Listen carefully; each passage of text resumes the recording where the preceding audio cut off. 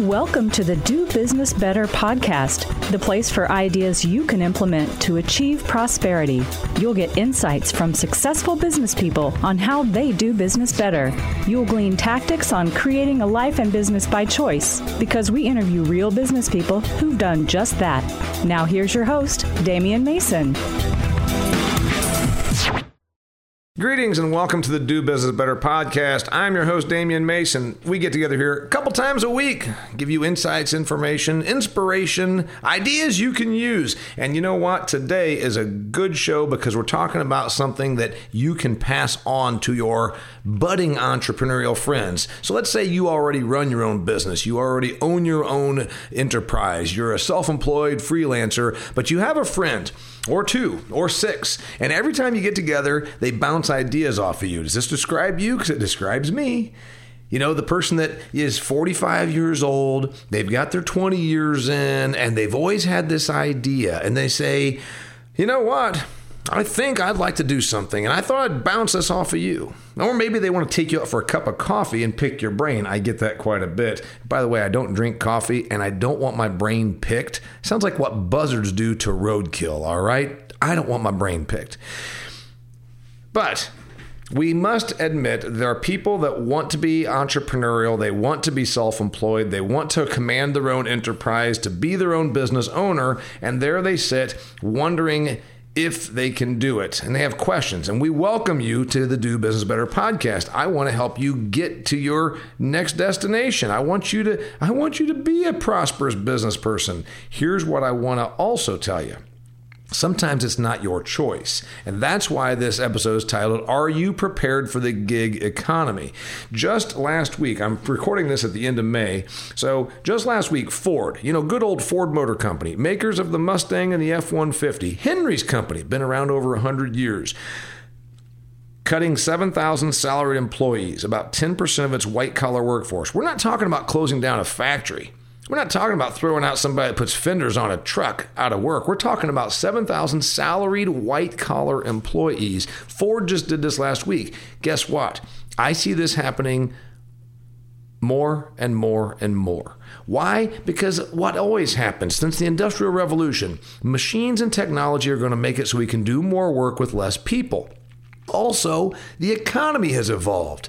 And I'm not talking about good economy, bad economy, what the Federal Reserve says. I'm talking about the marketplace, where you and I earn our money every day, where we go out and apply our talents to earn a living. It's evolved, meaning self-employment, freelancing, contractual employment arrangements are much more common, in fact, encouraged in some places more than they've ever been. Uber and Lyft are now publicly traded companies. Uber and Lyft have very few employees. Now, some folks like in New York want to change that and they're going on strike. You know what? They're fighting an uphill battle because the current economy, the gig economy, is here to stay. According to my research, there's 15 million self-employed people in the United States of America. There are, according to the U.S. Small Business Administration, 30.2 million small businesses. Now, I'm assuming the 15 million self-employed don't count as part of the 30 million small businesses. Another little dose of information for you. This was a year and a half ago, a little over a year ago, a company called, let me dig this up. The company was called, they're a technology company. They are called FreshBook. And FreshBooks did some research and said that the number of self-employed Americans could triple to 42 million by the year 2020. Now, granted, this is a little over a year ago, so their numbers are a little bit off. We're a little over the 15 million right now. But what's going to happen as time goes on is technology, the internet, the march of our economy marching forward as it always has is going to have a greater amount of self-employed, small business, freelance, contractual employees. And so I want you to share this episode with your friends because I'm going to give you 3 things you've got to do. Habits, if you will, straight out of my book, Do Business Better. If you've already read the book, you're familiar with these habits. If you haven't, you can pick up Do Business Better. It's available on audiobook. It's available as a hardcover. Go to Amazon. Go to barnesandnoble.com. Order it. It's going to cost you $16. $16 in a few hours of your time to make yourself better at your business. I think that's money well spent, time well spent. If it saves you 6 months of frustration and $20,000 of bad decisions, by God, that's one heck of a return on investment. So the three things that you need to do, the three habits that a recently minted gig economy worker needs to do. The three things that a self-employed small business operator new to the game, or even 5 years in or 25 years in like me, needs to always remember. You need to, first off, be decisive. Secondly, treat your time like money. Thirdly, be a promoter. We're going to go through each of those now. First, be decisive. If the marketplace has decided that you need to be self-employed, those 7,000 people at Ford, you think they're all going to go and catch on over at General Motors across the street? Probably not. You think Toyota's going to hire them? Probably not. Not being mean. I don't want them to fail. Just saying the reality is there's probably plenty of extra folks hanging around in administrative jobs, engineering jobs that somehow aren't needed anymore. Maybe their best bet is to go ahead and start their own business, become a consultant, be a trainer, start their own business, doing whatever they want. If the gig economy determines that you are going to be cut, if you all of a sudden are now a freelancer, make the decision to be good at it. And that's out of the chapter called Pull the Trigger. Be decisive. You know, everyone you know is going to do something. They're going to eventually do something. Oh, they just need a little bit more research. Oh, they just need a couple more items of data. Well, I got to sleep on it. Well, if I just think about it a little bit longer, then I'll know what to do. No. After a while, you're absolutely suffering from paralysis through analysis. You're pretending that you need more data, and at one point in one's life, you're going to finally say, what in the hell did I take so long to do this? No! Just make the decision. What is it really going to take for you to be successful running your own ship? Do you need a new office? Do you need some new equipment, new technology? Go ahead and grab yourself a new computer. Do you need some training? If so, go ahead and log on, find out where you can get the classes taken so you will be smarter, more prosperous on your own. Be decisive. Decide right now, I am going to be self-employed. I am going to have my own company. And if that's the case, what's it going to take for me to succeed? I need this, this, and this. Be decisive. Pull the trigger. You're on your own now. There are no committees. You're not going to have board meetings for endless amounts of time where you're sitting there and contemplate the wall color in the men's bathroom. No, no, no. Pull the trigger. Move forward. Yeah, you might make some bad decisions, but you know what? No decision is a decision. I say it all the time. The folks that are always going to do something, they end up just having decision by default, and then they justify the result. Well, you know why I decided to do this? No, I don't, because remember, I was there. You didn't decide anything. You just allowed the outcome. Be decisive. Second thing you need to do if you're going to be on your own, if you're going to run your own enterprise, treat your time like it's money. Every single year, no matter whether you're rich, poor, have an MBA, or flunked out of 8th grade, it matters not. You have the same amount of time. Each of us every year has the same amount of time. 525,600 minutes, 1,440 minutes per day. You got that? So what are you doing with it? What are you doing with your time? So before you got fired from Sears or Ford, or whatever company it is, Toys R Us, name the company, Dress Barn just closed 600 stores last week. You know, this is the reality of the economy. We did not make it this way. It's the way it is happening. These are forces that you can't control. You can squawk about it. Yes. You can complain about it. Yes. You can say, oh, in the old days, you just went and got your job, worked hard, showed up every day. They gave you a gold watch after 35 years. Well, those days are done. They've been dead for a long time. Sometime in about the 1980s, that started changing. I wasn't a part of it. You probably weren't a part of it. The reality is going to be quite simply that you're going to have to probably adjust a lot, adapt a lot, and realize the marketplace keeps on moving. If you're going to be on your own, you no longer have a guaranteed income. That hourly wage or that salary plus bonus is gone.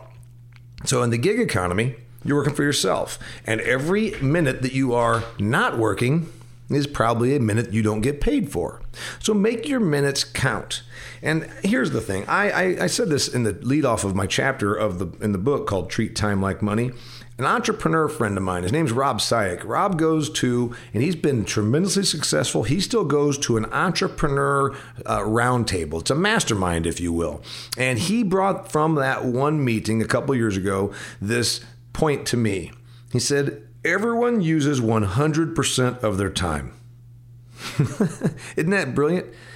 You do, I do, everyone. You use up all of your time, 100% of it. Every year, every day, you use up 100% of your time. The question, of course, then is doing what? What are you doing with your time? So if that's the case, how can you make your minutes count? Okay, if you're working for yourself, you can't work every single minute of the day. You got to sleep. You got to eat. You got to have time with your family. You've got to have time with, if you're religious, give yourself some time for faith, exercise. All those things are very, very important. It makes you whole. It makes you happy. It makes you so that you actually are going to live and enjoy what your life is all about. I get that. But there's a lot of waste still, isn't there? When you read that the average American still watches like 5 hours of television per day, seems like an awful waste, doesn't it? That's a true story, by the way. In 2016, the average American adult watched 5 hours and 4 minutes of TV per day. So if you were making $20 an hour, that's $100 a day spent watching TV. Seems awfully wasteful, doesn't it? So the question is, what more could you be doing? Put in your hours, get in your time, and realize that every hour matters. Don't allow distractions to overtake your productivity. Enrich your mind. You know, I use the 5 E's. It's one of my big things I came up with about 4 or 5 years ago. I told Lori, I said, we do a lot of things that don't really have a category. And she says, what are you talking about? And I said, let's just categorize what I think matters. The 5 E's. This is how I work it. Enterprise. What do you do to make a living? That's probably the most important thing. Exercise. I like to exercise. It makes me sleep better at night, and it helps me focus my mind. You don't have to. Just something I do. Enrichment and education. Those are 2 big E's. Reading, listening to this podcast, having time with friends, maybe sitting down having a drink and discussing something. Enrichment, education, reading, those are all important things. Making yourself better as a human. And then, of course, enjoyment, having some fun. If you're doing something that doesn't fit into one of those categories, the question is, why the hell are you doing it? That's at least what I ask myself. It's your time. I want you to be successful, so be protective of it. And in my book, I point out the old $5,000 fallacy. Because I took a personal finance class when I was a student. I actually took it twice. I was partying a lot. Didn't do well the first time, so I took it 2 times. Second semester made it so that I really got the lessons good. You know what? Way back when, they had this thing, a study, if you will. A financial firm went out and found a bunch of people. And they made anywhere from $20,000 a year to $200,000 a year. Didn't matter. Every single one of them said if they made $5,000 more per year, they would be more prosperous. They would have more money set aside for savings. If they made $5,000 more, just $5,000 more, they'd actually set it aside and use it as savings and investing for their future. Now, it didn't matter if they made $20,000 or $200,000. They all agreed it was just $5,000 out of reach from a savings and a comfortable retirement. Now, what's that tell you? It tells me that people spend up until the very last nickel they make, and then they decide they just would be more responsible if they got $5,000 more. You're probably doing the same thing with your time. You probably right now are saying to yourself, well, if I had 4 more hours per week, I would actually be more prosperous. You already have the time. And besides, I can't give you any more of it. So what you're probably doing is you're pulling the $5,000 fallacy on your week right now and pretending that if you just had a few more hours to do something, you would do it. We all have 525,600 minutes per year. How are you spending your time? Treat your time like your money. Third thing you've got to do if you want to be prosperous and successful is be a promoter. Did you hear what I said? Be a promoter. The world does not know that you exist. The gig economy is going to be churning out self-employed, small business, contractual employees, startups like nobody's business. You're going to be, and you know what? Through the power of the internet, social media, you can start branding yourself. Go on LinkedIn. They have a whole category in there about creating a personal brand. So if you have a personal brand, what is it? Smart thing to remember about branding. Branding isn't necessarily what you say you are. It's what your consumer and the marketplace says you are. You might say you're the most hardworking, responsible, upright, forthright. By God, you're the person, you're the salt of the earth. And if you screwed over 20 of your customers, you know what the brand is out there on the street? It's not quite what you think it is. So what are you doing to brand and market yourself? I break it down into 3 things when I talk about being a promoter. I talk about marketing, advertising, and selling. That's how you promote. You market, you advertise, you sell. Now, you might correct me if you're an advertising executive with some Madison Avenue agency, but assuming you're not, think about it like this. Marketing is telling the world who you are and what you do. Who you are, what you do. Who you are, what we do. Advertising is advertising to a more select set of that population, who you are, what you can do for them. And then selling is going to a subset of that populace, who you are, what you can do for them, and then asking them for their business specifically. Marketing, advertising, and selling as I see it. You can correct me if you want, but the point is be a promoter. Whether you agree with my assessment of those three different roles matters not. What matters is that you decide to be a promoter. I want you to be successful, and the world does not know what you offer. They don't know what your service is, what your product is, what you do. My friends over at Coca-Cola, one of my favorite beverages, Coca-Cola, the real thing, none of this diet crap. Coca-Cola, as a company, spends 11% of their revenue on marketing, branding, and advertising initiatives. They want the world to know that Coca-Cola exists and that it's the real thing and that it's refreshing, and that Dasani water and their new beverage offerings from Minute Maid to Fairlife milk. They want you to know what they are, what they can do for you, and how you can enjoy their products. That's why they spend 11% of their revenue on advertising, marketing, and branding initiatives. Is Coca-Cola better known than you? How about Minute Maid orange juice? That's one of their brands. How about Dasani, their bottled water? Is that better known than you? How about Fairlife milk? That's kind of obscure. Only did $500 million of sales last year. Is Fairlife better known than you? My guess is yes.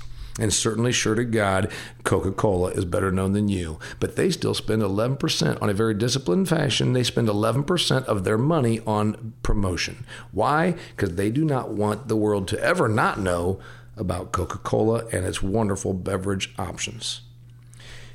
The gig economy is here. It's for real. You're not going to change it. You might lament it. That's your business. You're not going to stop it. It's like trying to stop the horse being replaced with the car. It's what's going to happen. We've got technology. We've got innovation. We've got a changing world. We've got people that live in third world countries that are going to start working for you. You know that? I get these emails all the time. They want to be freelancers. They want to do speech encryption. They want to do design work for me, because they're part of the gig economy.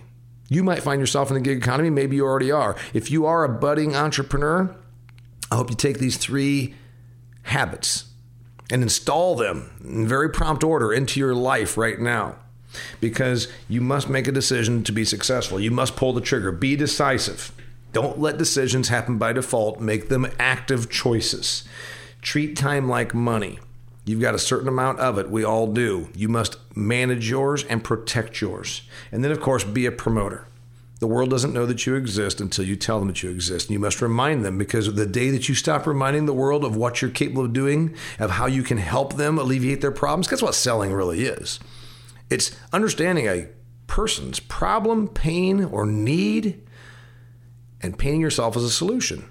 And sometimes it's also understanding how can you fulfill them? How can you give them great joy? You know, nobody needs a Mercedes convertible, but it creates joy for them. That's what selling is. You're painting yourself as the solution to their need or their pain or their problem. Sometimes it's high-end, sometimes it's base model, sometimes it's a bottle of water, sometimes it's a fancy car, but it's all the same thing. Be a promoter. Let the world know that you exist and how you can satisfy their need, pain, or problem. I'm Damian Mason. This is the Do Business Better podcast. The gig economy is here to stay. I want you to prosper through it, and you can apply these lessons to your life. Till next time, it's the Do Business Better podcast.